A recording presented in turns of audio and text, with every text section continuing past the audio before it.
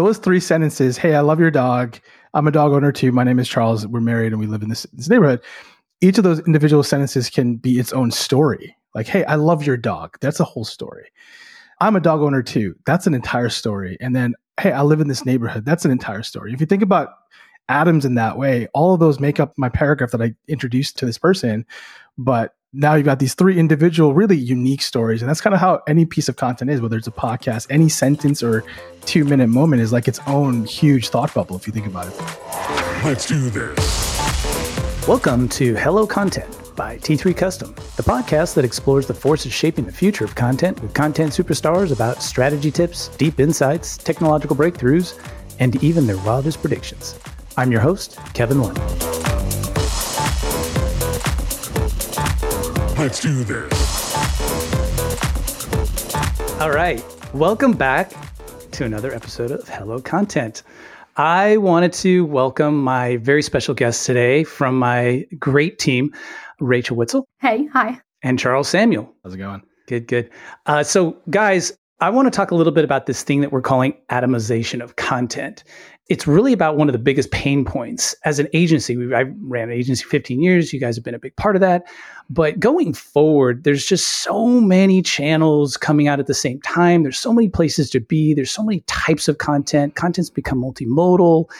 The one thing that's plaguing, I think, any content producer today is, how do I produce content at scale for all the various channels and be there at the right time, at the right place for the right audience? Because some of that same content has to sound differently depending on the channel that you're producing it for. And it just creates a really complicated web of things. And it can get really expensive because you can create a blog post, for example, and then you have to create social media after that. So you got to get your social media experts involved and they have to write the content based on the blog post. And so it was really complicated for the last several years until now with the advent of AI. So here we are talking about AI again, but atomization is a way of turning sort of one or a few pieces of content into perhaps dozens or even hundreds of pieces of content and being able to distribute them very efficiently across multiple channels. Am I right? Yeah. I like the idea of atomization because there's a beautiful visual of the atom and the individual parts of that atom. And so internally at T3, we call it atomization as the process of taking one piece of content and doing a lot of things. And those individual things we call atoms. And so there's this cool visual right away, but there's a real value in repurposing, reusing content, whatever you want to call it. We call it atomization. But there's a real big value in working smart, not hard on the supply side for organizations that need to work smarter and be more efficient and reduce production costs, things like that. What better way than to use what's already working and doing other things with it? And so that's a huge win for a lot of businesses. And generative AI allows you to do those things really fast and really efficiently. And on the demand side, you've got consumers with different ways that they want to be engaged. And so it's not just across channels. Like TikTok is different than Facebook and LinkedIn. We know that, right? But even inside channels like Instagram, you've got different kinds of consumption that's happening on the channel. Like reels are going to be looked at differently than the regular feed is going to be looked at differently than the story. And so do you want to create net new content for each of those conversion points? Probably not. You probably want to find ways to already take what's working and just do more with it. And so I like the fact that it's just kind of making us all kind of think about working smarter, not harder. And the brands that actually lean into generative AI are probably going to be the ones that kind of succeed in this new world. What exactly does atomization do for you? Like, let's just use even our own podcast as an example. We're shooting video as well as recording audio for anywhere from 30 minutes to an hour when we do the show. What happens next? Rachel, you're the guru on our podcast. Why don't you talk to me about what our distribution strategy is? How are you going to turn this into a million different parts? Yeah. So really what we're trying to do is get as many individual clips out of each recording session as we can. So, you hear the podcast in its entirety on Apple, Spotify every single week. And that's just the audio component. But like you said, we're shooting the video. We have the cameras rolling the whole time, which gives us an hour of content that much of it didn't make it into the final podcast. So we can throw that into, we personally use Descript with the AI transcription. It makes it really easy to edit as if you're editing just a Google Doc. It's really great. So you can select clips from the show super easily and pull out those highlights, pull out really cool things the guest said, really great moments from anybody else on the show that day, and edit them up in just a few minutes. And then from there, it's just a plethora of content, kind of minimum like 15, 20 clips from each show for all different channels, right? Each of those channels also then has different kinds of content that works best, right? So a piece that works really well on LinkedIn might not translate as well on TikTok, where even if you have an audience full of executives, they're on their free time usually when they're on TikTok. So they want something a little more casual, a little more fun. Maybe they don't need like the super hard hitting top line thought leadership as they would want when they're scrolling LinkedIn on their lunch break, right? So just trying to get as much as we can for every single channel out of what we have. It's really casting a wide net to grab as big of an audience as possible, and ultimately being in as many of the water holes as possible, so that you're a part of those conversations. Mm-hmm. And if you're a part of those conversations, so if you're, if we take this and we throw it on a YouTube channel and the only channel somebody is using is YouTube, but they don't use Spotify, or they don't listen to podcasts, we've got them. If they're only searching on Google, and we have smartly, produced written content out of this and posted the transcripts on our blog, we can SEO the heck out of it and try to make it, try to help people find us there. So I guess what you're really saying is we're just casting a wide net so that as many people as possible can see us, and hopefully build a relationship with them. Correct? Yeah, exactly. I would probably push back on transcripts having SEO value. Okay. Is there something you can do about that? If I understand your concern, you're saying there's no value in transcripts because there's lack of keywords? I would go as far as readability. Yeah, readability. I would lean into probably as far as, I don't know if spending the time to create a blog post based on your podcast episode is worth the return that you're going to see from that. I see. Yeah. It's too much work for the channel. Yes. But posting the transcript itself, edited, of course, to match the episode, but posting the raw transcript so that people who like to, or even need to, read along as they're listening or watching the episode, that's definitely a lot of value for accessibility. Got it. I think just to kind of add there, this also kind of brings up this new world that we're in today, because 10 years ago, the last decade and a half, it's been about content strategy, kind of a broad term.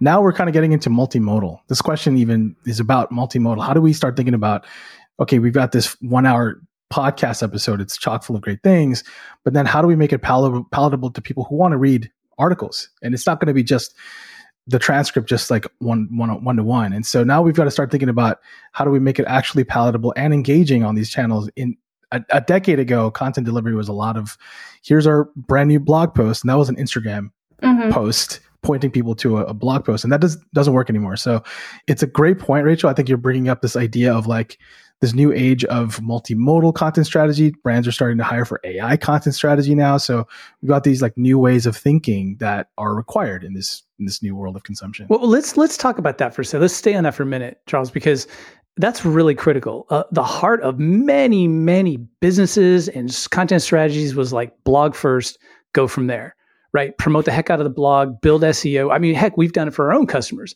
very, very successfully. We built a website for a very large brokerage firm. Over the course of 3-4 years, it went to 2 million hits, and it was all because of SEO, great content, all the usual rules. Mm-hmm. But I would say in a matter of, maybe even months, definitely in the last year or two, but just in the last matter of months, it's gone to this multimodal idea where you're not really creating a central piece of content for just a blog, and then you go from there in this hub and spoke model. It's something else entirely. Yeah, I think two things happened. I think the last 5 years, 10 years, you started seeing more mobile users. You could see this in Google Analytics now for most brands. Yeah. But mobile traffic has completely eviscerated desktop traffic in most cases. And so it used to be 50-50 for a while, and then mobile won. And so the kind of content people are reading on a mobile device, when you don't want to scroll a long article forever on your small little screen. It just plays differently on a mobile device. And so now you're starting to see shorter blog posts and shorter pieces of content. But then on top of that, I would also say the TikTok algorithm, that completely changed the game. We're still talking about it. Every brand is trying to keep up with them. We want these shorter bite-sized pieces of content now. And it's kind of the trend. It doesn't mean that white papers and more prestige content don't have their mark, but it's not as common as you would think anymore. And it's not as go-to even for B2B anymore. Now you have to think about these other channels that are probably burgeoning, weren't on your radar before, but now they have to be. Okay. All right. That's really interesting. Well, ultimately, if we buy into this idea of multimodal, is there any central sort of medium that's used first, like a blog used to be? I mean, I know, for example, like using this podcast again as an example, we're not really blogging. We're just, here we are having a weekly podcast and creating tons of content out of that so that we can go push it out. Is there sort of a central idea, central content repository that's used anymore? Or is it just building content everywhere? I think it depends by brand and probably even by B2C and B2B. There's some difference there, but in general, I would say no. Kevin, I know we talked about decentralized content or decentralized content distribution a few weeks ago with Alex Burkett. And I really think that's what everybody is moving towards, moving away from having your website as the destination and seeing your website as this treasure trove of information and value, and instead taking that information and value and putting it out into the dozens of different channels that your audience uses every single day. Right. So is it safe to say that no, I don't want to say this. I was going to say, is the blog dead? I say kill the blog. Very anti-blog. Yeah, and we're starting to see that too. A lot of what we're seeing in B2B especially is the Content Hub, which is not a brand new thing, but this idea that if you're trying to educate your users in the B2B space, for us as an agency, we're trying to reach other businesses. But to educate them, it's not just about sending them to a place where they can read articles. You'd want to give them different kinds of content. So deeper, more premium content, maybe playbooks to kind of help them through problems that they're having, videos if possible, clips of podcasts, things like that. So we're starting to see that. So you still want a central place. You still want a place where people can go and get it all if they want to see where everything is. Is that right? The Content Hub? Everyone has a website. And if you're creating a website, you definitely want your content all feeding into one central repository. On our website, for example, we have a Content Hub, and there are different collection items. So we have one CMS powering the playbooks that we offer. They're like white papers. They're longer. They're premium pieces. There's others for videos. There's another CMS for blog posts. You can only find them by going to our Content Hub. So when you go there, you can see all the different kinds of content that we have in one place, so that if somebody wants to self-educate and kind of chew on things when they want to, they can. It's one place versus where we used to kind of take our websites back in the day. It was a specific place for a blog, and you would have all the articles there. And if they wanted to click to white papers, they would have to go somewhere else, maybe deeper, or accidentally click on an ad on LinkedIn or something. And that's the only way they would find these white papers. But now the idea is why don't you just give it to them? Just give it to them. Maybe there's gates behind stuff, but just give it all to them and let them educate. So it's kind of a different approach again. Got it. Well, so we've talked about the definitions of atomization and what it can do for you. I mean, the idea of building content at scale, it's creating efficiencies that we've never seen before. Let's talk a little bit about the how to atomize, the technology behind it. So how do we go about creating multiple pieces of content for a multimodal strategy? Yeah. Internally, we've been testing out a lot of really fun, like most brands now, generative AI tools. So first, I think it comes down to figuring out where you want your content to live ultimately. So what kind of content do you want to, create, and what are you starting with? So as long as you know those two things, you're good, you're golden. You can kind of piecemeal things together. And so if you're starting with a video content, like Rachel had alluded to earlier about our podcast episodes, it's audio and video, and then we do other things using Descript.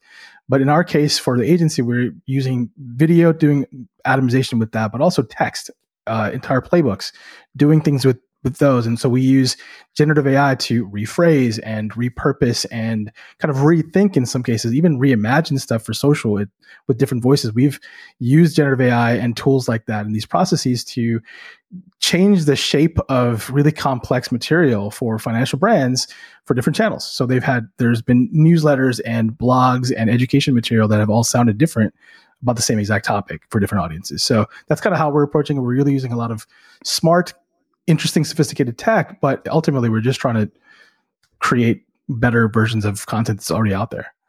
Got it. Yeah. I think this is also a good time to chat about what atomization isn't, at least by our definitions and standards, right? So we kind of hinted at this earlier that 10 years ago, what we would call repurposing content was a lot of, we wrote this blog post, we're going to take the link for it and maybe the hero image, and we're going to put it up across all of our social channels with a little, maybe a 1 or 2 sentence summary. And then the call to action is leave the social platform and go read our blog on our website. And that's not what modern repurposing is, or even I think you still read a lot of 9 ways to repurpose your content, and it's, put it in a newsletter, but with a 1-paragraph summary and a link that leaves, makes you leave Gmail or Outlook and go back to the blog on whoever's website it is, right? And it's a lot of non-native content, whereas I think atomization, as we define it, is all about finding opportunities to repurpose what we have into native content for those platforms and keep people in the channel that they're in, keep those algorithms happy. You're saying don't conflate the terms repurposing with atomization. Repurposing is really a specific strategy, taking a single piece of content. It used to be a blog post, for example, and that becomes a white paper, but the content doesn't really change. Or it goes into a chapter of a book or an ebook or something like that, right? But the content really stays the same. You're just repurposing it for a different channel. You're not rewriting it. You're not making it any different. What you're talking about with atomization is taking a single piece of content and literally turning it into multiple pieces of content around the same subject, but it might sound different depending on the channel that you're on. It may be at different lengths. It may be in a different format, whether it's audio, visual, or editorial. So it's really about taking a single piece of content and pushing it out in the world in multiple different ways, not just repurposing the same thing that can be seen in 5 different places. Correct? Exactly. Yeah. Yeah, I have a really interesting experiment too that I remember when I was walking our dog. If I meet another dog owner, I'll say, "Hey, I love your dog. My name is Charles. We were married and we live in this neighborhood." If you break that, you were married to your dog. You're married to Pickles. Yikes! But those 3 sentences, "Hey, I love your dog. I'm a dog owner too. My name is Charles. We're married and we live in this neighborhood." Each of those individual sentences can be its own story. Like, "Hey, I love your dog." That's a whole story. "I'm a dog owner too." That's an entire story. And then, "Hey, I live in this neighborhood." That's an entire story. If you think about atoms in that way, all of those make up my paragraph that I introduced to this person. But now you've got these 3 individual, really unique stories. And that's kind of how any piece of content is, whether it's a podcast, any sentence or 2-minute moment is like its own huge thought bubble, if you think about it. That's a really great way to think about it. Almost thinking about and for someone who just said kill the blog, I'm going to go back to text just because I think it's the easiest for a lot of people to visualize. If you have a 4-sentence paragraph, what's the sentence in there that you are hoping people ask you more about, right? If you're on a walk and you meet somebody and you say, "Hi, I'm Charles, this is Pickles, we live in this neighborhood," what are you hoping people probe at next? Well, how did you get here? I moved from New York, right? Looking at your content in that way too. What's some of the most interesting aspects of it that you want people to ask you more about? Great point. Yeah, you're really addressing multiple things there. Actually, by having 4 or 5 different things in your introduction, saying I'm a dog owner, I'm a dog lover, I'm married, I live in this neighborhood, I'm new. You're saying 4 different things. So you don't know what they're going to want to talk about. And I think that goes for content, right? We want to take a listicle, for example. There could be 7 different things that all point to one thing, 5 ways to find money under the couch cushion, right? You could have one whole paragraph about how to reduce your bills and free up some cash, or how to do this and that. You don't know what people are going to glob onto. They may only glob onto one of the 4 items in your listicle. But the point is you're throwing it out there and in many places at once and trying to catch that fish, right? And that's the idea. Yeah, exactly. I mean, if you had that listicle article and it's 5 ways to find money under the couch cushions, each of those 5 points could then become 5 separate short form videos, like, or baselines or inspirations for short form videos, right? So then you've got a 5 video series on TikTok or LinkedIn or whatever channel you're using, and it's 5 new individual pieces of content centered around like the idea of finding money under the couch cushions, but probing deeper into each of those 5 strategies. It's also, I think, a good test for how you create content. Like our articles oftentimes have maybe 3 to 4 H2s. And if they're good, if they're actually good H2s, then they should stand alone as like a topic. You should be able to create a 2-minute video on any of those H2s. And that's kind of the logic that we use internally, but that should be the bar that you're setting for your content and any atom within that content. Do you think that today's content creator needs to be thinking about how many different topics to talk about, even though there needs to be a through line in a particular article or a piece of content, right?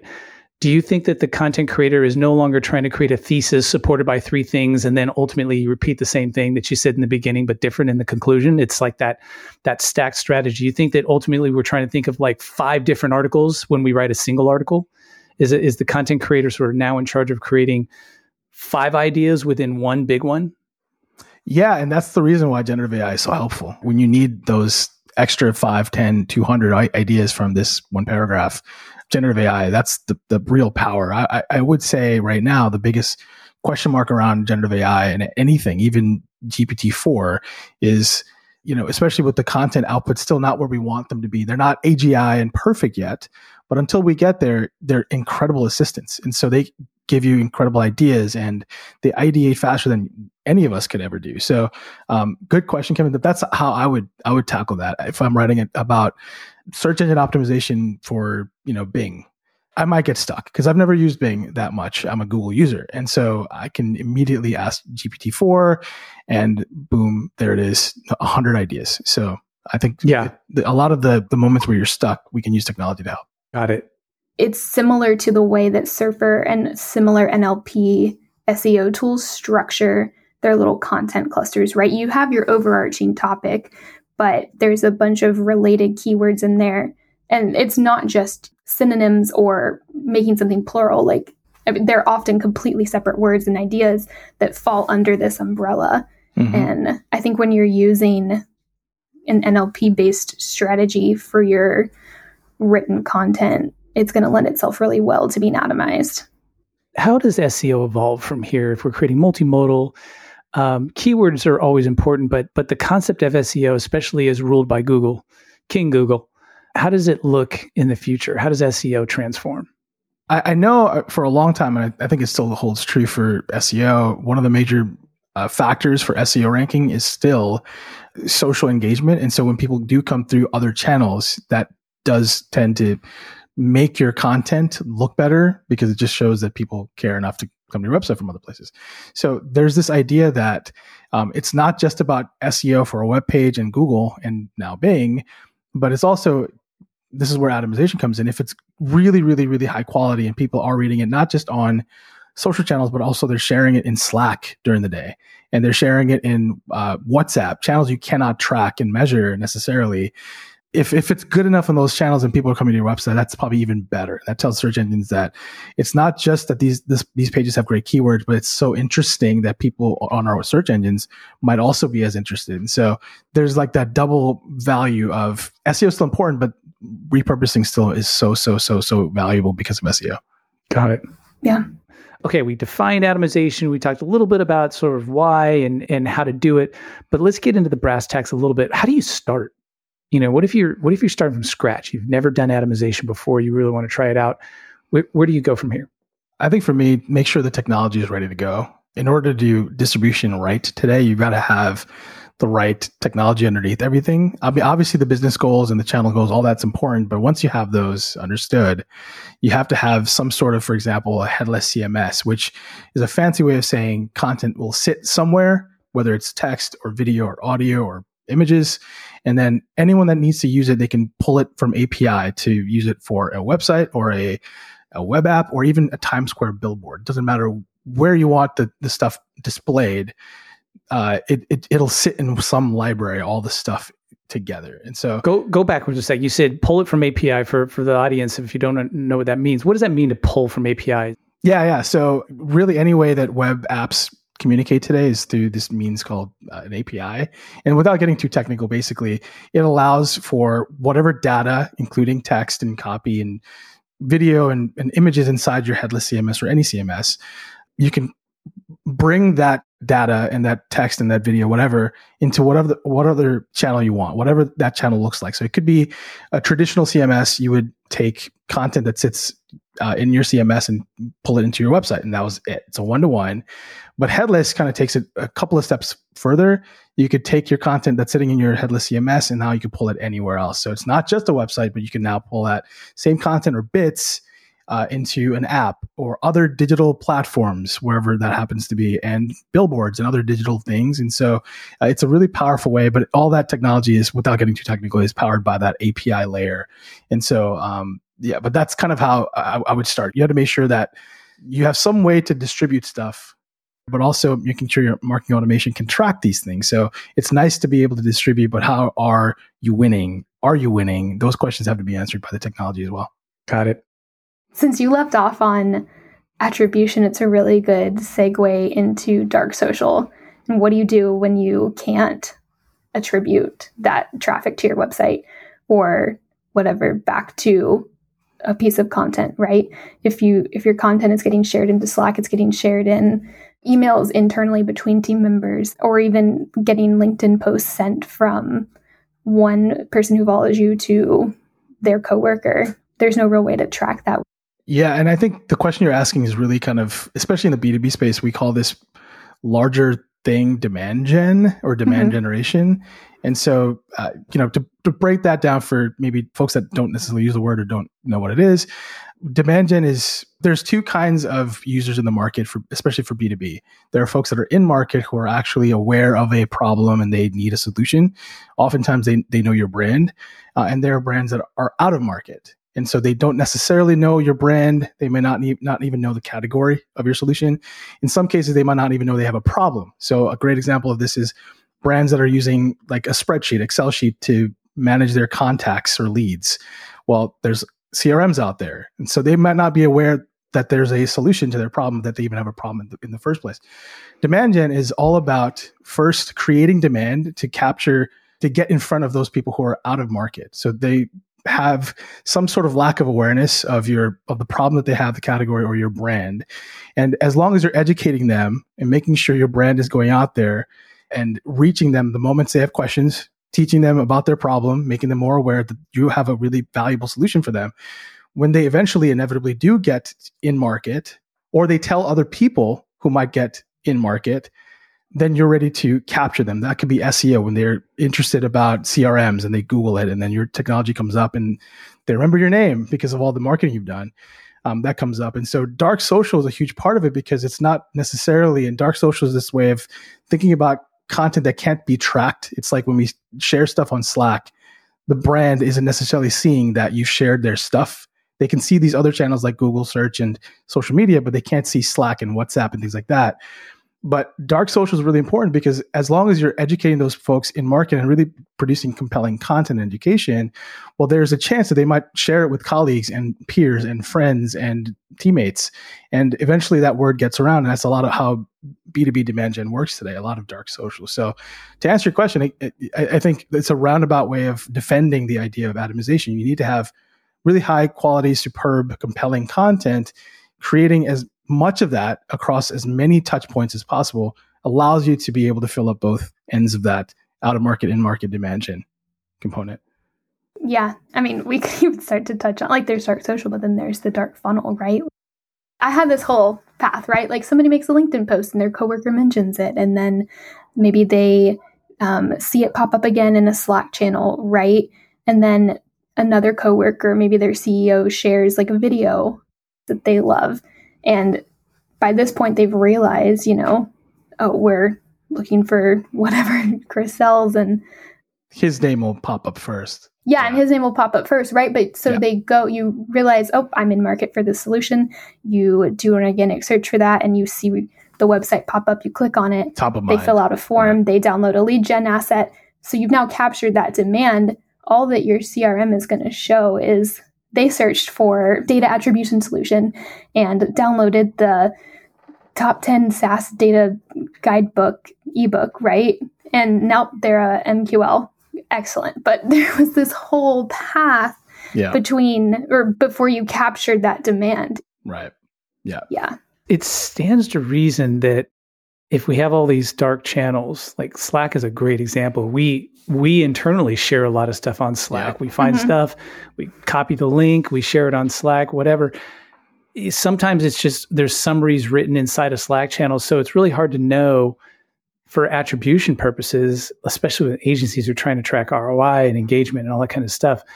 Does it stand to reason that we're creating more work for ourselves here? Like, even though, I don't know, just we live in this world where every time a new technology comes on the scene, it solves a lot of problems, but then it creates a whole bunch of new ones. So now wouldn't the expectation be like, hey, well, if we could only produce 50 articles per month, but with atomization tools, we can now create 500 a month. Yeah. Aren't we creating more work for ourselves? Because now we're trying to blanket the world with our content. And if everybody else is doing the same thing, doesn't that become too much of a good thing at this point?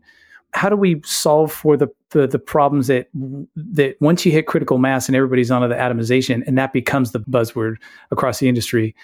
How do you fight for share of eyeballs, share of Slack space, share of whatever? Yeah, I think this is where generative AI can give us kind of a fighting chance, because there's a lot of noise. But I think the folks that understand in the generative AI space, there's this idea that if you engineer your prompts well, you can get better and better responses. It's kind of how it works with really any generative AI tool, whether you've used Jasper or Writer, it doesn't really matter.